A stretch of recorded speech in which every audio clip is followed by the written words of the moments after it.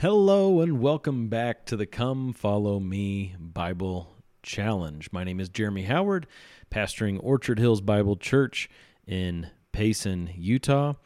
Thanks for joining me today. Well, the time has come.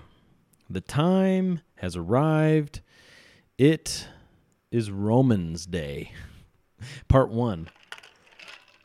It is time for us to look at the book of Romans, which I am, of course, very excited about. I've been talking to you about this for quite some time, that this was coming. For the week of August 7th through the 13th, the Church of Jesus Christ of Latter-day Saints is to be talking about Romans 1 through 6. Wow, Romans 1 through 6. There's a few things to talk about in Romans 1 through 6. And to do so in a week seems a bit crazy. But we're going to try. We're going to try to cover that, and we're going to hopefully learn a lot along the way, have a good time, and grow in our knowledge of the truth. Okay, that's the goal here. I was just having to turn off some of my notifications so nothing interrupts us. All right, very good. Romans 1 through 6. I think I'll probably end up doing 1 through 5 today, which means next week it's the rest of the book, 6 to 16. Oh my goodness, how do you talk about Romans 6 to 16 like that? Well, we'll see. Today, it's Romans 1 through 5. And before we get into the text of Scripture, I want to share with you something. If you're watching, if you're just listening to this, you're not going to get the full effect. So I'd encourage you to get on YouTube or Facebook where we post these, and you could check that out. But I have here in front of you an outline of Romans. There are all kinds of outlines for every book of the Bible that you can find online. Outlines are a very good thing to do. In Bible college, I had to do that all the time for books of the Bible. I even took a class just on Romans. And here you have an outline for the book of Romans that I think is pretty good. It's not one that I made. It's one that I got from webtruth.org that has, a bunch of good information in it that should help you to see the big picture of Romans. And we are going to look at, again, chapters 1 through 5 today, which comprise these first two columns. You can see that there are 5 sections, as this person has outlined, the book of Romans, and the first 2 sections cover the first 5 chapters. Now, what you'll also notice here is that the book of Romans has as its major theme righteousness. You see that with every section heading, it begins with the word righteousness. So for the beginning of the book through the middle of chapter 3, the theme is there is righteousness required because of human guilt. God demands righteousness, and it's required to meet his holy standard. Well, what we're about to see in chapters 1 through 3 is that no one has that righteousness in and of himself. And so from the middle of chapter 3 through the end of chapter 5, what Paul communicates is that righteousness is actually imputed to the believer by divine grace. And from that point forward, we can read about how, in the next section, righteousness enables someone to live the spiritual life. Righteousness itself kind of becomes enabled in the person as that person lives for God. It's enabled in the sense of it becomes practical. It's not just this positional spiritual idea where we are saved because God gives us righteousness on our account, but we can actually live out righteousness. And that is also the theme of the end section of the letter. Chapters 12 through the end talk about how righteousness is displayed in the Christian's daily walk. That's how they've titled that section. The second to last section, chapters 9 through 11, is about how righteousness is obtained by unmerited mercy, specifically with the nation of Israel being restored. Okay, so I don't know how much of that we'll focus on next week, but that's a big part of Romans, 3 full chapters talking about what's going to happen with Israel, considering how they're not righteous and righteousness is required to be saved, and they have all these promises given to them, what's going to happen. Romans 9 through 11 talks about that. But this week, I want us to focus on chapters 1 through 5, real simple, 2 parts. Righteousness is required We don't have it. Second part, righteousness is what God has, and he imputes it by his grace. Talking about condemnation for the first section, all people are condemned. And then in the next section, talking about this justification of God. All people who have received the righteousness of God by grace will be declared innocent. The need for salvation is going to be discussed in the first section, and the plan of salvation is going to be revealed in the second section. You can see in this row of the chart, this chart maker even put an alliteration with a bunch of S's.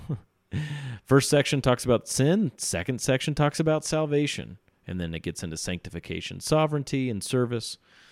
And we'll talk about that next week. But this week, the first two sections of the book of Romans. You ready? It's a great book. One of the greatest pieces of literature ever written. The Bible as a whole is that. And this is just one of the most amazing books within the Bible. It's the book of Romans. Well, let's put the text here up on the screen here, give a big overview. Romans chapter 1 is obviously the start of the letter, and it's critical because it is the start of the letter. It's critical to read chapter 1 if you're going to get anything in chapters 2 through 16. Romans 1 explains so much about the world that we live in. This opening part, you have Paul, of course, introducing himself with greetings, grace to you and peace from God our Father and the Lord Jesus Christ, what you would expect from Paul.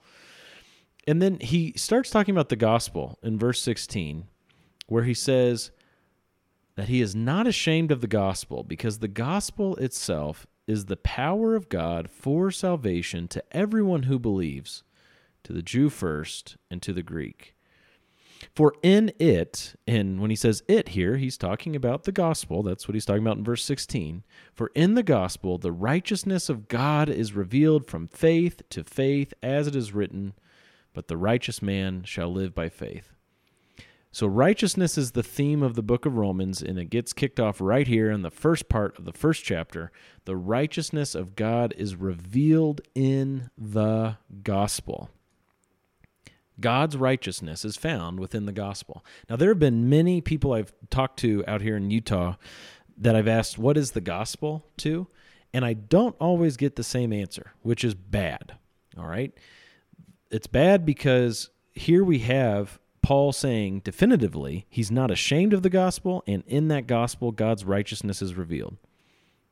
The gospel is the power of God. If you don't know what it is, if you're unsure, if your definition differs from the guy next to you, that's bad, okay? The gospel, which means good news, is like the most important thing that you could take out of the Bible. There's so many things you could take out of there as far as learning as a student of Scripture, but the most important is the gospel. So I hope that by the end of this session, our time together here today, that you will know quite clearly what is the gospel and how God's righteousness is revealed in it. Well, where he goes next in chapter 1 isn't to good news. He says in verses 16 and 17 that this good news is the power of God. This good news reveals the righteousness of God. And then he's going to spend basically the next 2 chapters worth of verses talking about bad news. Look at where he goes here. The very next verse says, for the wrath of God is revealed from heaven against all ungodliness and unrighteousness of men who suppress the truth in unrighteousness. So the theme of Romans is righteousness, and we were just given this little taste of God's righteousness is revealed in the gospel. But first, we're going to look at fallen man. We're going to look at man in his natural state, all people in their natural state. And they're not categorized by righteousness. They're categorized by unrighteousness. And God's wrath, his righteous wrath, is revealed from heaven against man, unrighteous man. And why is it that God's righteous wrath is revealed against them? Because that which is known about God is evident within them, these unrighteous men, because God made it evident to them. God revealed himself to all people. That's what he's done, both in creation and in their hearts. They're made in his image. They know he exists intuitively, and creation just screams that there's a creator. For since the creation of the world, verse 20 says, his invisible attributes, his eternal power and divine nature have been clearly seen, being understood through what has been made. That is the earth we're living in and the universe we're floating in.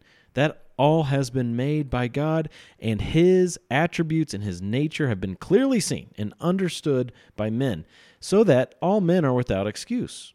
So this idea that, well, what about the people who've never heard of God?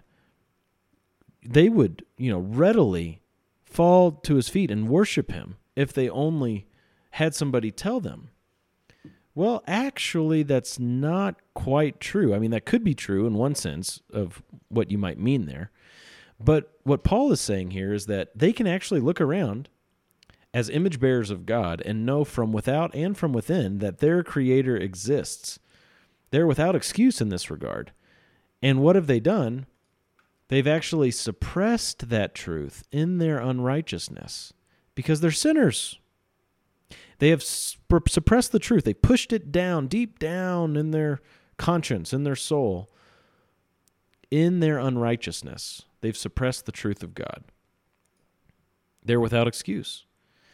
For even though they knew God, they did not honor him as God or give thanks, but they became futile in their speculation, and their foolish heart was darkened. So their suppressing of the truth in their unrighteousness, their suppression of the righteous God and the truth about him that has been clearly revealed to them, their suppression of that has actually led them into further depravity. Their foolish heart was darkened. Even though they say they're wise, verse 22, they're actually fools.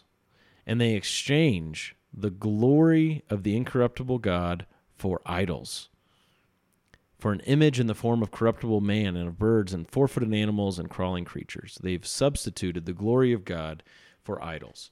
And so God has given man over to his sin. That's what God's doing in showing his wrath. Because, this started off in verse 18 by saying that the wrath of God is revealed. And you might wonder, how on earth is God revealing his wrath? I'm not seeing people get struck by lightning left and right or falling asteroids or whatever. Well, actually, God is giving them over to their sin. That's how his wrath is revealed, by giving them over to further and further depravity. And it says 3 times in this passage that God is giving them over. Verse 24, verse 26, verse 28, God gave them over to a depraved mind, and they just go further and further into sin. So this applies to all people in our natural state. I would say especially Gentiles is who Paul has in view here, but it's all people naturally. We don't sin to become sinners. We are born sinners, and that is evidenced by the way that we naturally sin.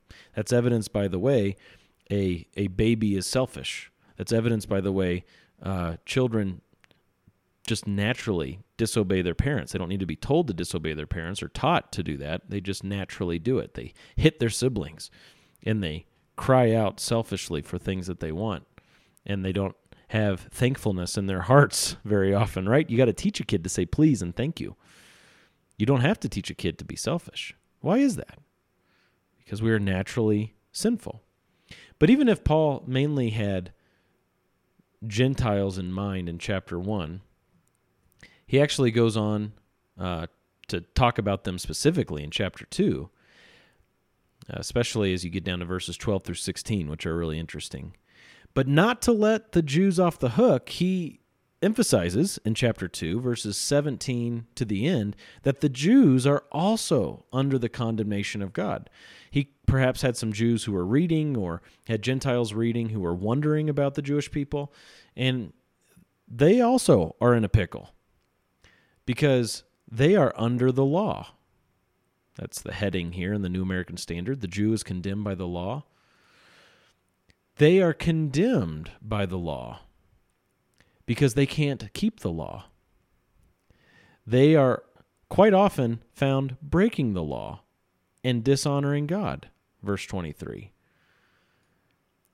He reminds them that keeping the law outwardly through circumcision or something they could do in the flesh actually doesn't mean anything if they keep breaking the law. In that way, their circumcision has become uncircumcision because God cares about obedience from the heart. And no Jew has ever been able to keep the law from the heart perfectly, except for the carpenter's son who was born of a virgin.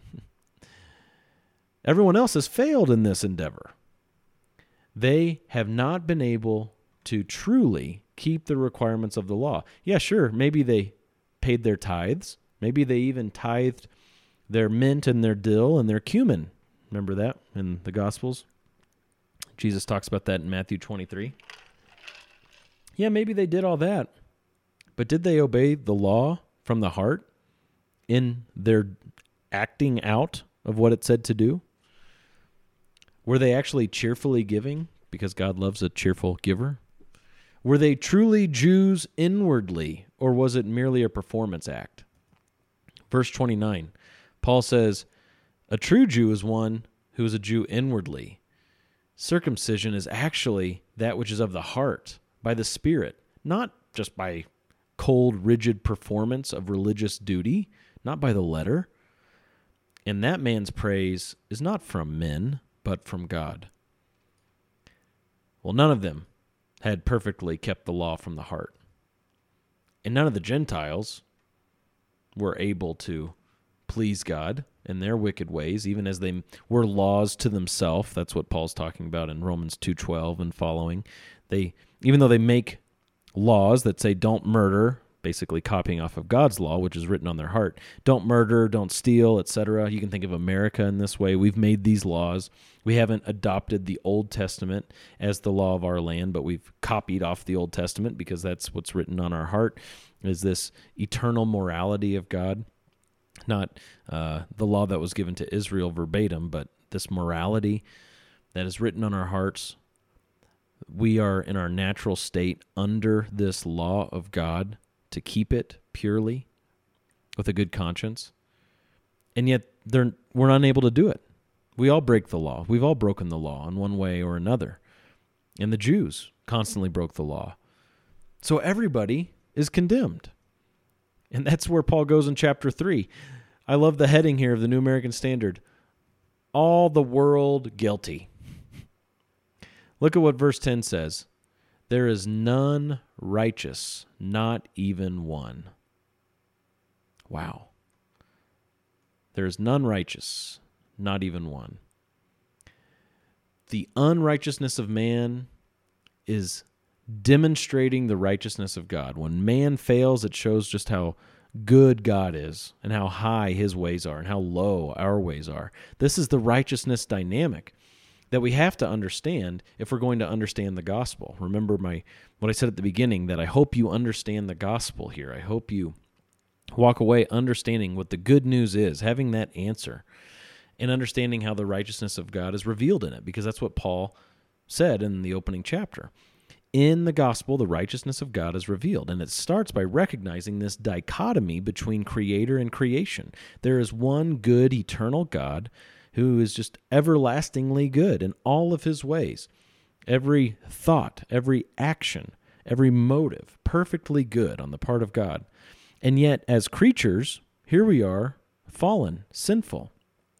It says later on in chapter 3 that we have fallen short of the glory of God. He is righteous, we are unrighteous. And if you're ever going to understand what the gospel is, if you're ever going to get the good news and be able to place your faith in Jesus through the gospel, you have to understand that God is absolutely righteous and you are absolutely not. God is always right. You are not. God is inerrant. He's unable to err. He's infallible. There's just no way that God will ever do anything wrong. And we are absolutely fallible. We are subject to doing wrong things, thinking wrong things, having wrong motives all the time, 24/7, 365. what are we learning here in these opening chapters of Romans? God is righteous, and it is so evident by the way we are so unrighteous. We are unrighteous people through and through. And if you need more evidence of that, look at how Paul words this. Romans 3, starting in verse 11. There is none who understands. There is none who seeks for God. All have turned aside. Together they have become useless. There is none who does good. There is not even one. Their throat is an open grave. With their tongues they keep deceiving. The poison of asps, or snakes, is under their lips, whose mouth is full of cursing and bitterness. Their feet are swift to shed blood. Destruction and misery are in their paths, and the path of peace they have not known. There is no fear of God before their eyes. Perhaps the worst thing that could be said of fallen sinners, there is no fear of God before their eyes. And the law of God, which reveals his righteousness, shuts us up. God gives us the law, speaking to those who are under the law, so that every mouth may be closed and all the world may become accountable to God. That the whole world would recognize they are unrighteous before the righteous God of the universe. Because by the works of the law, no flesh will be justified in his sight. For through the law doesn't come salvation, but the knowledge of sin. Through the law does not come the deliverance from sin, because that would make you the Savior, you understand. You would look to the law and say, oh, okay, I just need to adjust my behavior and then I'll be free from sin. Nope. Through the law comes the knowledge of sin. And you are born under the law. Jews, of course, were born under the law, but so are all the children of Adam. You are born into this life condemned by your works. You have broken God's law. You have been immoral. You have willfully rebelled against your Creator, and you will be judged by the way that you've broken the law. No flesh will be justified. No person will be declared innocent because that person was able to perform based on law. It's impossible. That's Paul's big point. That's a lot of bad news. I thought the gospel meant good news. I thought we were going to understand the gospel based on Romans. What's the good news? Well, I hope you've gotten the bad news. I hope it's become clear. If so, you're ready for the good news. And here it comes. Verse 21. But now, apart from the law, this is important to understand. Paul is just making this so clear. Apart from the law, not through the law, not by the law, not in the law, apart from the law, separate from the law, the righteousness, there's our word, the righteousness of God has been manifested. It's witnessed by the law and the prophets. It's not in the law, but it's witnessed by the law, the righteousness of God, even the righteousness of God, there it is again, righteousness of God, through faith in Jesus Christ for all those who believe. There is a righteousness that is given to believers in Jesus Christ. Oh, my phone is ringing. I'm going to hang that up. I'll call that person back in a bit. There is a righteousness of God through faith in Jesus for everyone who believes. Not a righteousness of God through law, through keeping up your good deeds, through performing spiritual religious acts. None of that. The righteousness of God, I keep saying a righteousness of God. It's really the righteousness of God, isn't it? The righteousness of God comes to us through faith in Jesus Christ. It's for all those who believe. And remember, he just condemned by the law, Jew and Gentile. That's all people. So all people are equally condemned, but guess what? All people can be equally forgiven. He says, for there is no distinction. All have sinned and fall short of the glory of God. That's what he's been making clear through these chapters. And yet there is justification. Justification as a gift. Justification is a gift of God. Now, perhaps you've been someone who has sought to work and earn from God, that you have to put in the effort to earn your way in God's system, to work your way up the ladder, or to get yourself out of the sinful mess that you're in. You've been going back to law. Maybe it's not the law of Moses. Maybe it's a law that some other dude just made up and gave to you and say, hey, here are the steps. That is not a gift. Therefore, that's not good news. We're reading here in Romans chapter 3, quite plainly, that our justification, our forgiveness of sins, our innocence through the gospel, that God would declare us innocent in Jesus, it is a gift by His grace through the redemption of Jesus. It's a faith thing. Because if you had to earn it, so that means works apart from faith, if you had to put in some effort, that's no longer a gift. At that point, we're dealing with a wage. We're dealing with something that is rightfully owed to you because you worked for it. You don't get your paycheck from your employer and say, thank you for that gift. No, because you had to earn it. You had to put in the time. You had to put in the work. That's not a gift. That's a wage. Justification, which is being declared innocent, our salvation is a gift by the grace of God. It's by His grace through the redemption which is in Christ Jesus. Christ Jesus, whom God displayed publicly as a propitiation. That word propitiation means satisfactory payment. Sometimes people will use the word atonement, but let's keep it biblical here. This is a New Testament word. Propitiation. God put Jesus Christ forth before all of mankind as a satisfactory payment for sin. Jesus died on the cross to pay for sin. This was in His blood. This payment was made. But it's through faith that satisfactory payment is applied to us as a gift. It's like you owed somebody just an infinite sum. I mean, can you imagine being so deep in credit card debt? Maybe we'll go tens of millions of dollars, right? For the vast majority of us, that's just beyond our ability to pay back. And someone comes along and makes a satisfactory payment to the one whom we owe. It's this payment that's made on our behalf that eliminates the debt.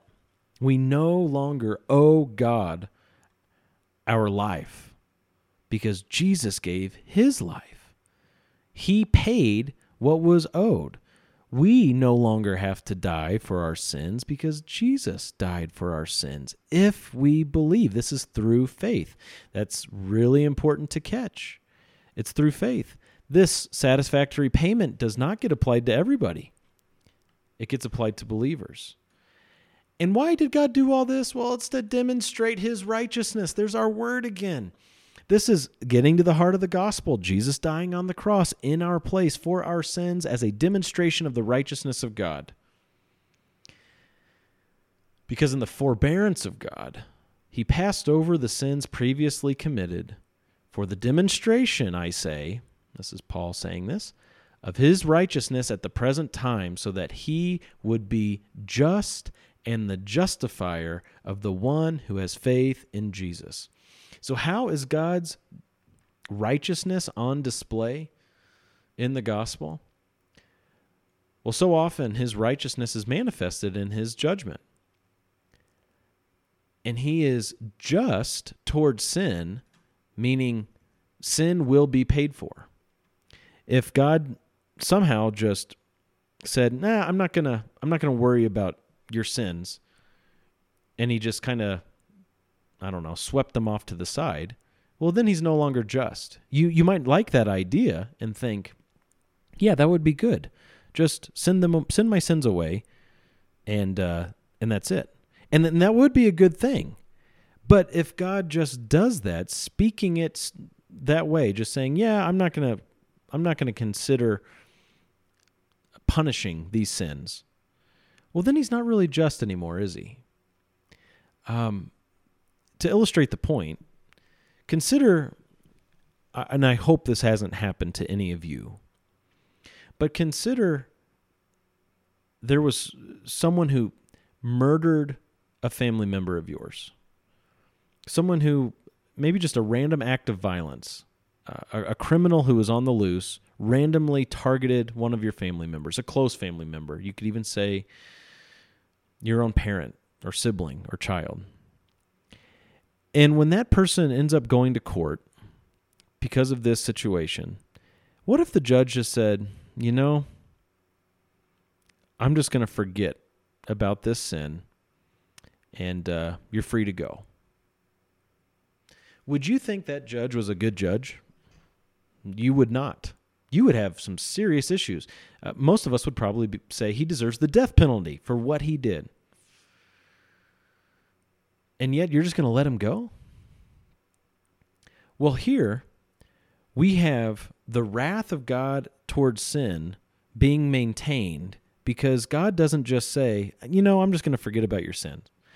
God actually sent his Son to bear in his body on the cross our sins, that his wrath would be poured out on the Son, that the Son would take and absorb all that we deserved. God's raging righteous anger towards sin would be placed on the eternal Son of God, Jesus Christ.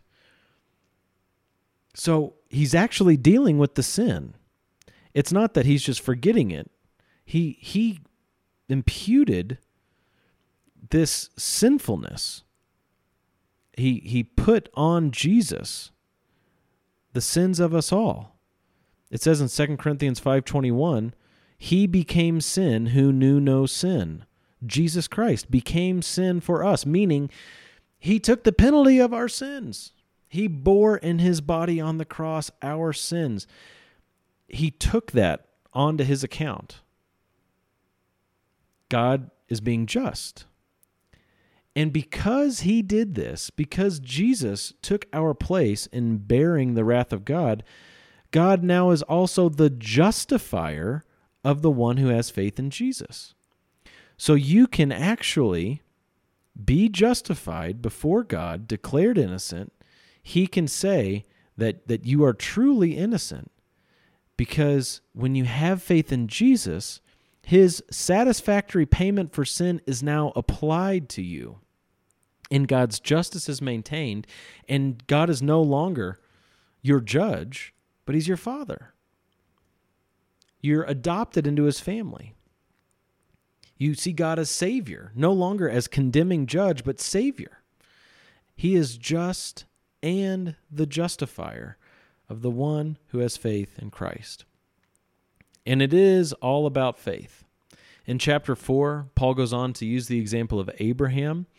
I'll just touch on this lightly because I want to spend quite a bit of time in the final chapter, chapter 5, where Paul is writing that Abraham was not justified by works, because then he would have something to boast about. Instead, he was justified by faith. And if there's one verse you want to really dwell on in Romans 4, it's verse 5. To the one who does not work, but believes in him who justifies the ungodly, his faith is credited as righteousness. There's our word again, righteousness. God's righteousness is revealed in the gospel, not only in the way he maintained his justice by punishing sin in the work of Jesus, but his righteousness is also revealed in his crediting to the believer his very righteousness. Not to the worker, but to the believer, to the one who does not work, but believes in him who justifies the ungodly. His faith is credited as righteousness. Perhaps many of you have been told that God will justify the godly, those who adapt, change their lives to meet his standard. When they work toward that end, they will eventually hear, good, faithful servant. But that's not what the Bible presents. The Bible presents this dynamic of the one who believes that God will justify the ungodly. He is the one who is saved. He is the one who has righteousness placed on his account because he's looking outside of himself, looking to help from God for his condition, not trying to save himself, owning his unrighteousness, appealing to the very righteousness of God. He is the one who will be saved. And Paul goes on to quote David here, verses 7 and 8 from Psalm 32. Blessed are those whose lawless deeds have been forgiven and whose sins have been covered. Blessed is the man whose sin the Lord will not take into account. And that's the blessing of the gospel, that God does not take our sin into account because he already dealt with our sin in Jesus. But instead, we appeal to him by faith and say, yes, Jesus died for me and rose again. Lord, save me. He answers that prayer, that simple prayer, from a true heart of faith. He answers that by crediting to you his very righteousness. He wipes out your unrighteousness as far as legal matters are concerned. He is no longer a judge who is going to punish you for your sin, but he's a loving father toward you. You've been adopted into his family. And yes, he may discipline you, as all good, loving fathers do, but he will never punish you. And your sin has been cast as far as the east is from the west through the work of Jesus. He's just and the justifier of the one who has faith. Chapter 5 continues this theme. Oh, man, we could spend 10 years in chapter 5. Verse 1, therefore, having been justified by faith. You think Paul was really wanting to hammer this home? Being justified by faith, we have peace with God through our Lord Jesus Christ. Peace with God through our Lord Jesus Christ. Many people out there are looking for peace with God, and there's only one way to get peace with God, and that is through the Lord Jesus Christ, by being saved. Wow. And that happens by faith alone. So much to see. I'm skipping really, really amazing stuff. Verse 6, for while we were still helpless, at the right time Christ died for the ungodly. God demonstrates his own love toward us in that while we were yet sinners, Christ died for us. Oh, so amazing. Having been, this is really important, having been justified by his blood, the substitutionary death of Christ, we shall be saved from the wrath of God through him. Because Jesus in his death took on the wrath of God. Through his blood, we will be saved from that wrath. We're justified, declared innocent forever. We were once enemies of God. And while we were enemies, we were reconciled to God through the death of his Son. Verse 10. And having been reconciled, we will be saved by his life, not by our own lives, but by his life. So many good truths here. This is amazing. But let's look at verses 12 to the end here. Verse 12 is another great memory verse. Therefore, just as through one man sin entered into the world, and death through sin, so death spread to all men because all sinned. All people are affected by sin, and that's evidenced by all people being affected by death. You could also say that the other way around. All people are affected by death, and that's evidenced by all people being affected by sin. But let's focus on the exchange of death and life, of unrighteousness and righteousness that Paul goes into here, because that's obviously the bad news. All people are affected by sin. All people are going to die. Death has reigned through many generations. Yet, here comes salvation in the person of Jesus, and this salvation, verse 15 says, is a free gift. This is, again, getting to the heart of the gospel. And the free gift is not like the transgression. Hallelujah. Praise God for that. For by the transgression of the one, what's this talking about? We're going back to Adam here. We're going back to the first man, Adam. And that's set up here in verse 14. Adam is a type of Christ. Okay, there's a type-antitype relationship that Adam has with Christ. For by Adam's transgression, his one initial sin, many died. Not just him and Eve, but all of his progeny, those of us who were in his loins. We fell with him. Well, much more by the grace of God and the gift by the grace of the one man, Jesus Christ, abound to the many. And as Paul has made clear, these many are the believers. So you have no choice to be born into the world under the condemnation of God. You are born into the world a sinner who suppresses the righteousness of God, the truth of God. But you do have this option of salvation in Jesus. God has set salvation before you, this gift of grace by the one man, Jesus Christ. Through Adam, who sinned, judgment arose, and that resulted in condemnation. Okay? You have to get that if you're going to get the gospel. You have to understand the problem. We're condemned. All of us. It spread to all of us. You see how Paul is saying that? Through one who sinned, judgment arose, resulting in condemnation, and that's for all of us, many of us, all children of Adam. That's how we all got here. We're all condemned. But on the other hand, through the antitype, the second Adam, there's a free gift. And that results not in condemnation, but rather what we need, justification. There's a work of Adam, his sinfulness, and then there's this gift of the second Adam, Jesus, and it results in true salvation. For through the transgression of the one, Adam, death reigned through the one, and that death reigned from Adam until Moses, when the law came in, and even after that, it just kept going. I mean, the law made it worse. Death reigning. Death was king and still is king in Adam. However, in Jesus, there's an abundance of grace. There's the gift of righteousness. That is what reigns through the one, Jesus Christ. Outside of Adam, in the second Adam, in Jesus, you have this gift of grace. You have righteousness. You don't have death, but you have life. There's a type-antitype relationship. First Adam, second Adam. Verse 18, through one transgression there resulted condemnation to all men. So continuing this idea, Adam's sin didn't just affect Adam. Adam's sin affected you. Because of Adam's sin, you are born into this world condemned by God. That is terrible news.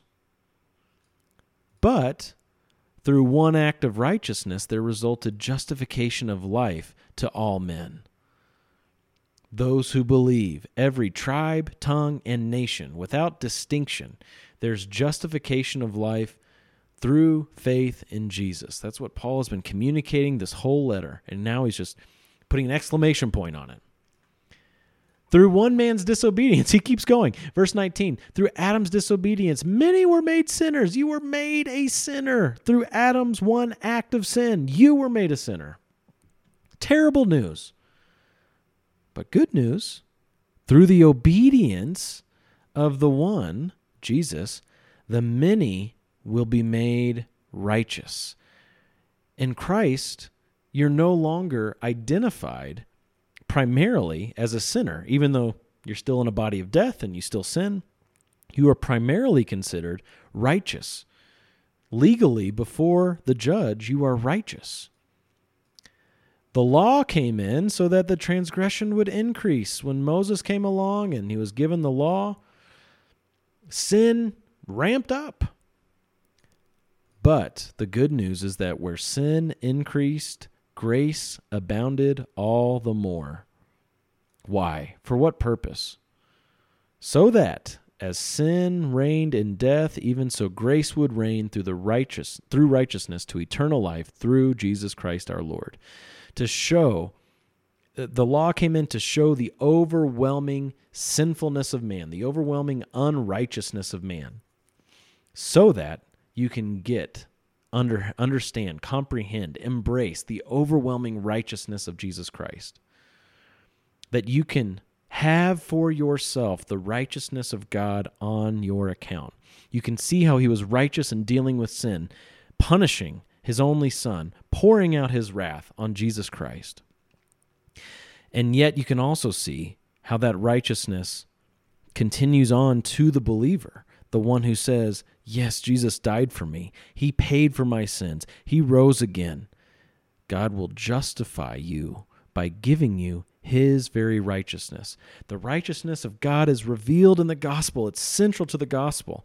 It's every aspect of the gospel demonstrates the eternal righteousness of God. The good news that you can be saved, you can be reconciled to your Creator by believing in the finished work of Jesus, by trusting in what Jesus has done in your place for your sins.